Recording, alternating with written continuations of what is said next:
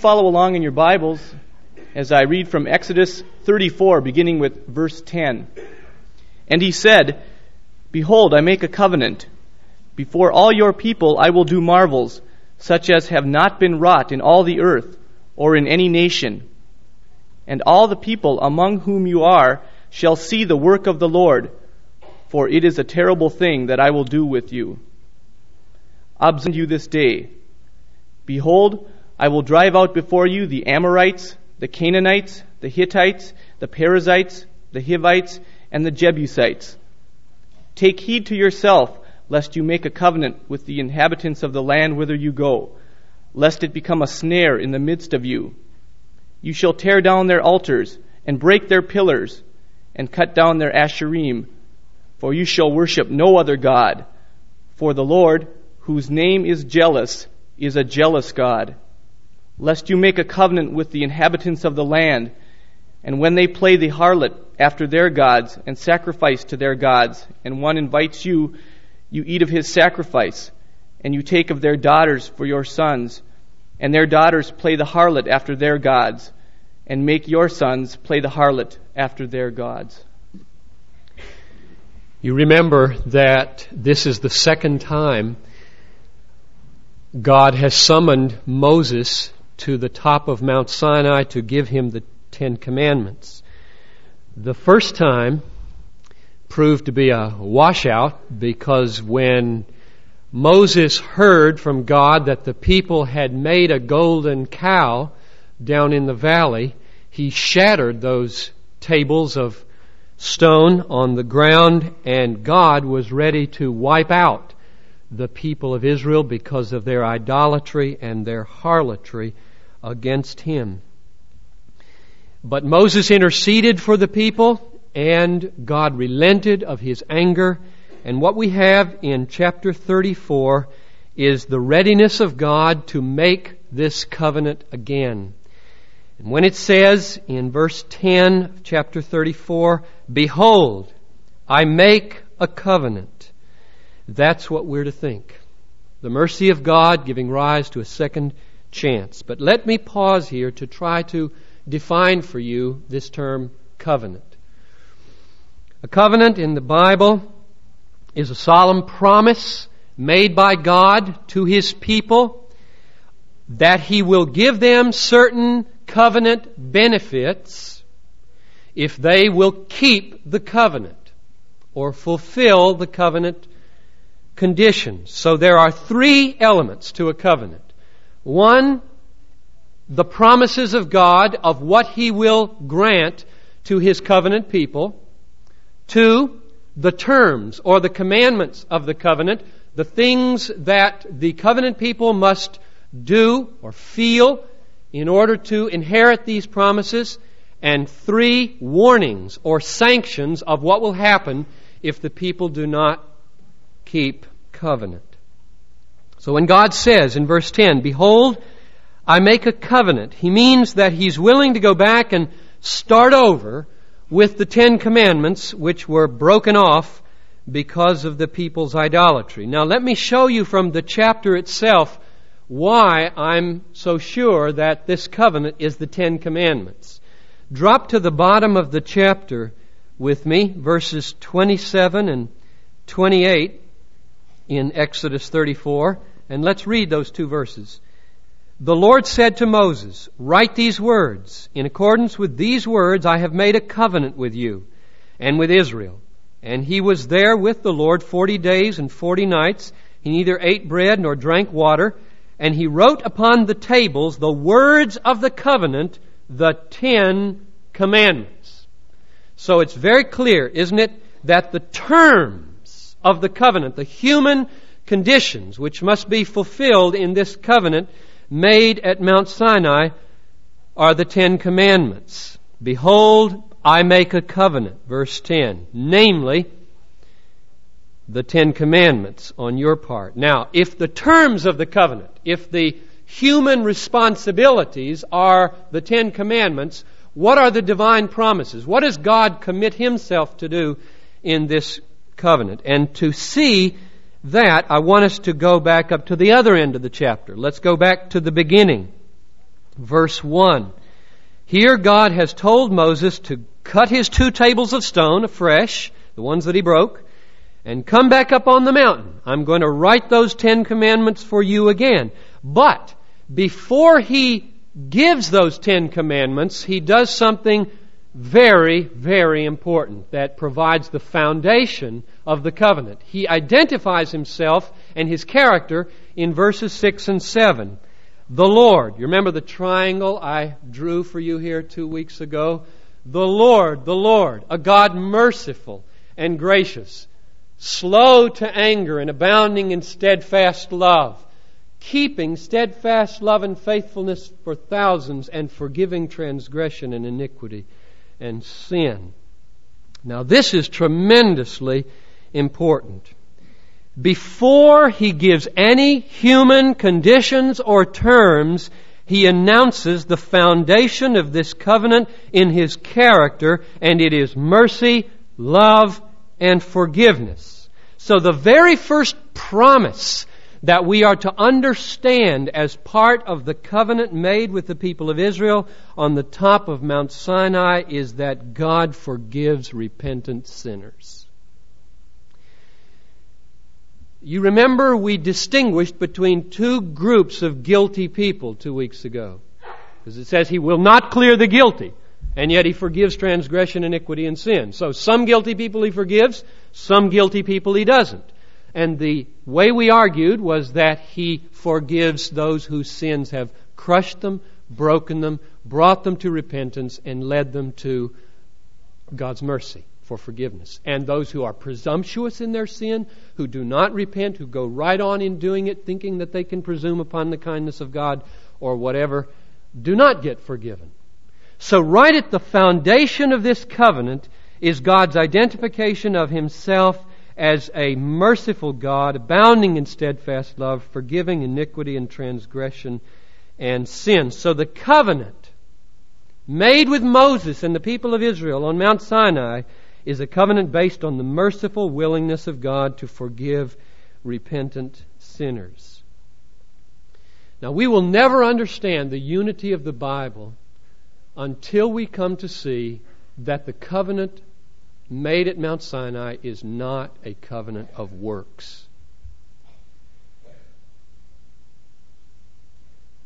I don't expect any of you to understand what I mean by the covenant of works. I'm going to explain what I mean so that you can see what I'm denying. There are many Bible teachers today who say that this covenant, the Mosaic covenant, pictures God as an employer. His covenant people are His employees. The 10 Commandments are a job description. And the benefits promised are wages paid to the employees if they can earn them by providing services to God valuable enough to put Him in their debt. That's the structure of a covenant of works that is taught by many people as being represented in Exodus chapter 34. In other words, they say this is not a covenant based on mercy, but a covenant based on Israel's merit. The blessings promised are not to be received freely through faith. They are to be earned, worked for, merited by the valuable services contributed by the employees of God.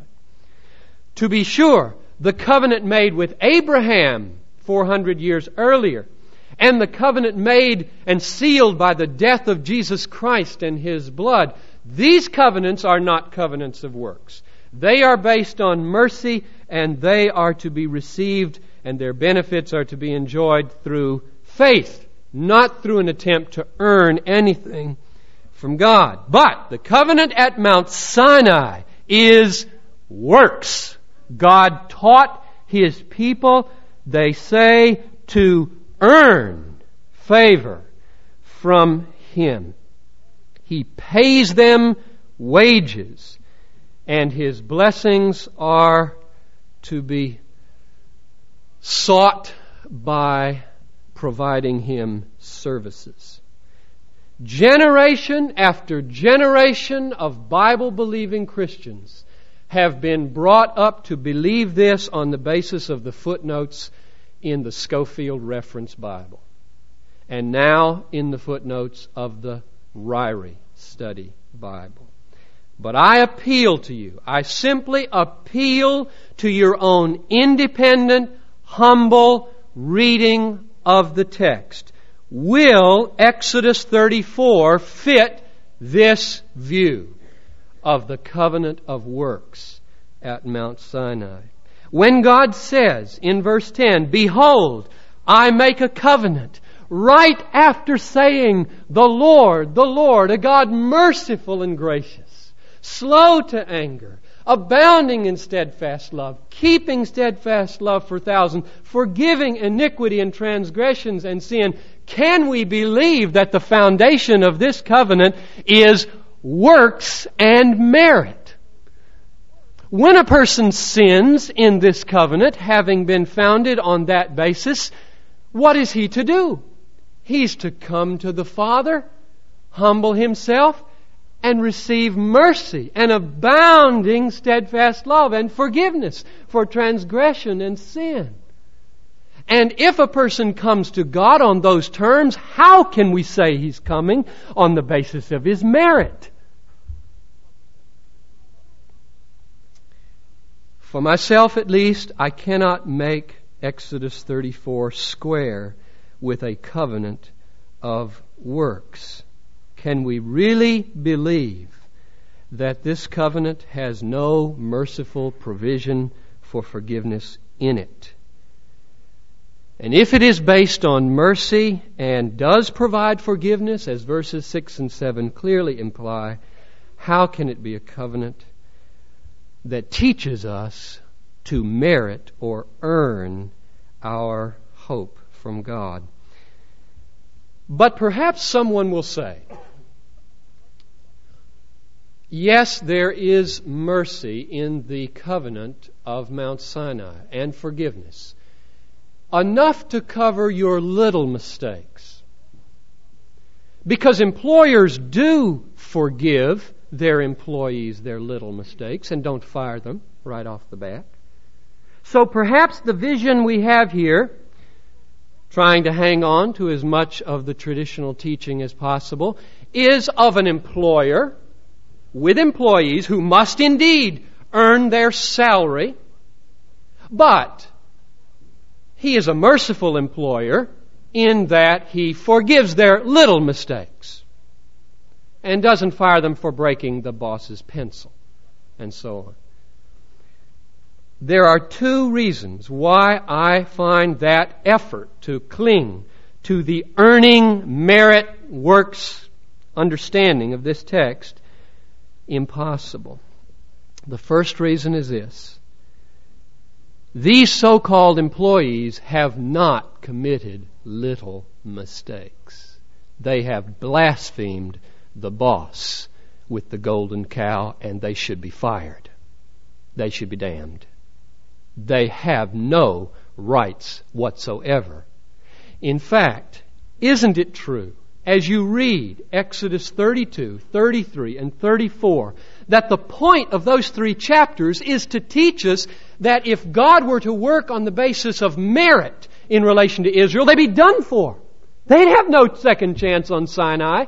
It is all over for Israel when they have built that cow. And it is sheer mercy that God is starting over with them again. That's the point of these three chapters. And there's a second reason why I find it impossible to understand this covenant as a covenant of works. Namely, that the first fundamental and overarching term or requirement or commandment in the so-called job description is for worship, not work. And you cannot worship an employer who depends on you for your services. It's impossible.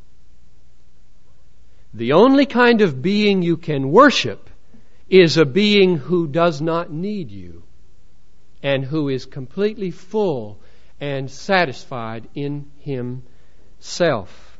And that's not the picture of an employer looking to his employees for services. If God wanted to be pictured in His covenant as an employer who pays wages to those who earn them by working hard for Him, He would not have put right at the beginning of this so-called job description, worship me above all else, and let everything else flow from worship. The very content, therefore, of the Ten Commandments flies right in the face of the idea that this is a covenant of works. Now, what we need to do is to look at the remainder of this text, verses 10 through 16, to see where I get this idea that worship is the fundamental requirement and that it makes a covenant of works inconsistent. So let's do that. Let's start at verse 10, right after he says, "Behold, I make a covenant." What's the next thing he says? He promises to do marvels among the nations. And not just any marvels, marvels with Israel. Israel is going to be His special inheritance and His possession, and He's going to split the Jordan River for them. He's going to crash Jericho for them. He's going to win battles for them. He's going to not let their shoes wear out or the shirts on their back. He's going to give them water from rocks. He's going to bring them manna in the wilderness. He's going to just lavish upon them, according to His covenant, all these blessings for His covenant people.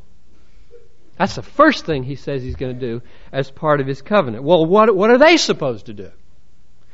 Let's read verses 11 through 13. Observe, or literally take note for yourself, what I command you this day. Behold, I will drive out before you. See, he can't even begin to bring himself yet to give any commandments. He's just so eager to do things for them. Behold, I will drive out before you the Amorites, the Canaanites, the Hittites, the Perizzites, the Hivites, the Jebusites. Take heed to yourself. Okay, here comes some requirements. Lest you make a covenant with the inhabitants of the land, whither you go, lest it become a snare in the midst of you. You shall tear down their altars and break their pillars and cut down their asherim. Now, what is this? What's going on here? Isn't this simply God's explication of the first commandment in the Decalogue? All God is saying here is, have no other gods before me. Worship me alone. The reason He says to tear down the pagan altars is to guard their hearts for Yahweh alone. And the reason He says don't make any covenants with those peoples is to escape the snare that might lure their hearts into divided loyalties. So the commands of the covenant here are not a job description describing services that God needs from this people. They are wedding vows. The kind of vows He expects from a faithful wife. It's as though He were to say to His wife, after you marry me, don't make any dates with other men. And please take the pictures of your old boyfriends off your dresser. That's all He's saying here. Take the pictures of your boyfriends off the dresser and throw them away. That's the whole point. That's the requirement of the Mosaic covenant. Now, verse 14 makes this very clear and explicit. For you shall worship no other God, for the Lord, whose name is jealous, is a jealous God. So what's the demand of the covenant? What's the requirement in this so-called job description, which is no job description? The demand of the covenant is that they love God. They love their husband. That they have no divided loyalties, but worship Him alone. So the image, focus on the word jealous for just a moment. What's the image created in your mind when He says He is a jealous God? Is it not the image of a lover or a husband who gets angry when another person tries to lure away the affections of his wife? Or gets angry at his wife when she starts to give away her affections to another. That's right for God to feel that way. And look at verses 15 and 16. You get this picture confirms. We don't have the picture here of an employer and employee in a job description. We have a picture of a husband and a wife who's being possibly tempted to go after other lovers. And look at what verses 15 and 16 warn Israel against. Namely, playing the harlot, which simply means taking another god for her lover instead of God, Yahweh. And the demand of the covenant then, again, is don't be a harlot. Don't commit adultery against God. Don't let your heart turn away from Him and go after other things in the world, other people, other allegiances. Keep it all for God. He is your husband. Now, I hope that you can see that the imagery created by the writer of this text is very different from a covenant of works imagery. And so what I want to do in closing is hold up for you two reasons why I have been at pains this morning to say that this covenant that's being inaugurated here in chapter 34 is not a covenant of works based on our merit and God's paying us wages, but in fact is a covenant based on mercy and is received by faith. Here's the first reason why I've stressed this, namely to help us appreciate the unity of the Bible. The covenant made with God's people at Mount Sinai is the same kind of covenant made with Abraham and the same kind of covenant sealed with the blood of Jesus that we live in today. It is based on mercy. It provides for forgiveness. It has divine promises and warnings and commandments. Its basic requirement is single-hearted devotion to God alone and not to another.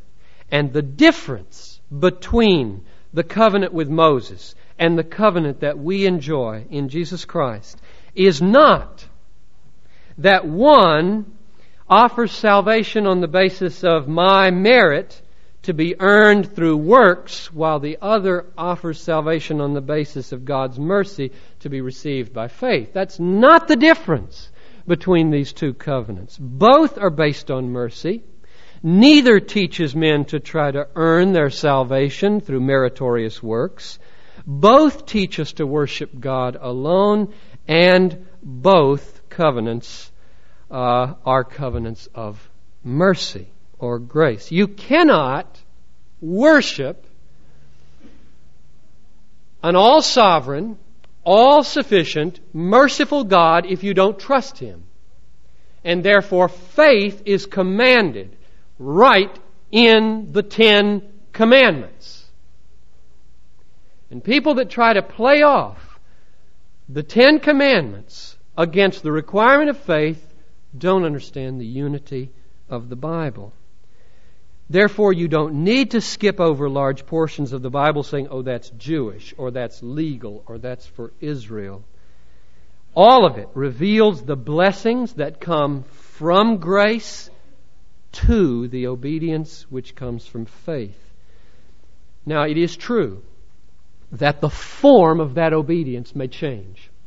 The form of the obedience that we are required to give to God may alter from one period of redemptive history to another. The most obvious examples are the fact that we don't today give sacrifices, animal sacrifices. Why? Because at the death of Jesus, a very massive shift in redemptive history happened. He was the last sacrifice. We don't need to do that anymore. So many of those Old Testament commandments are not fulfilled literally by us today anymore. Another example would be the fact that we don't make cities of refuge in America like the people were commanded to do in Israel. Reason? Because in the shift of redemptive history from the people of Israel to the church, the people of God is no longer an ethnic political entity with its own borders anymore. We are a people scattered through all nations, through all political spheres, and therefore we do not adopt that kind of political and governmental law into our situation.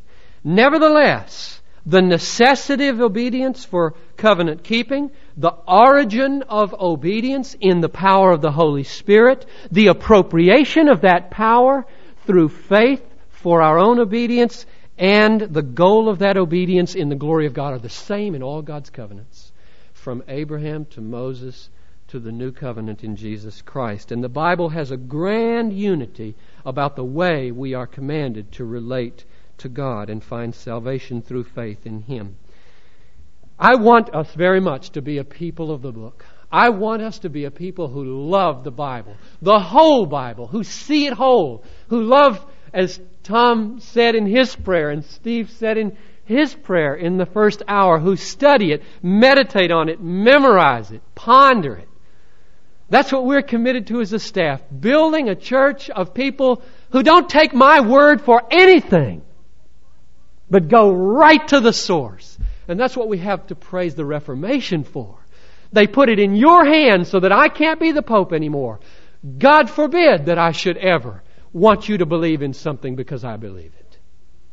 We want a church of independent thinkers who love the Bible and who believe things because they're right there in black and white for everybody to understand. So that's my first reason for stressing this fact that, as I see it, the covenant of Moses is not a covenant of works based on merit, but a covenant of grace to be received through faith in the worship of God.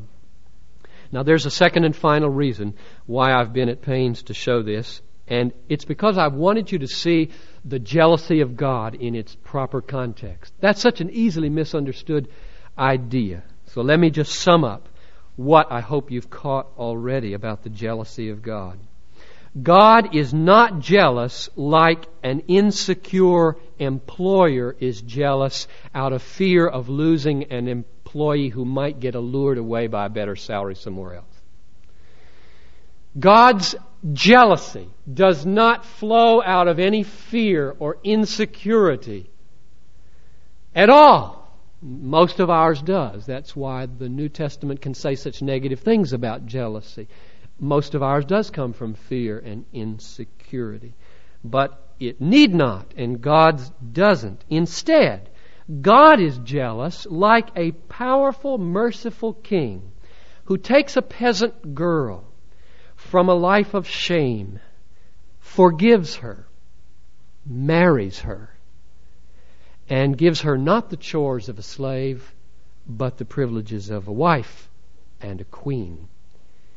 His jealousy does not rise from fear or weakness, but from a holy indignation against the possible drifting away of the heart of his wife that would bring dishonor upon the value of his name. The 10 Commandments are not a job description, they are wedding vows. The peasant girl must take these vows to be the wife of God.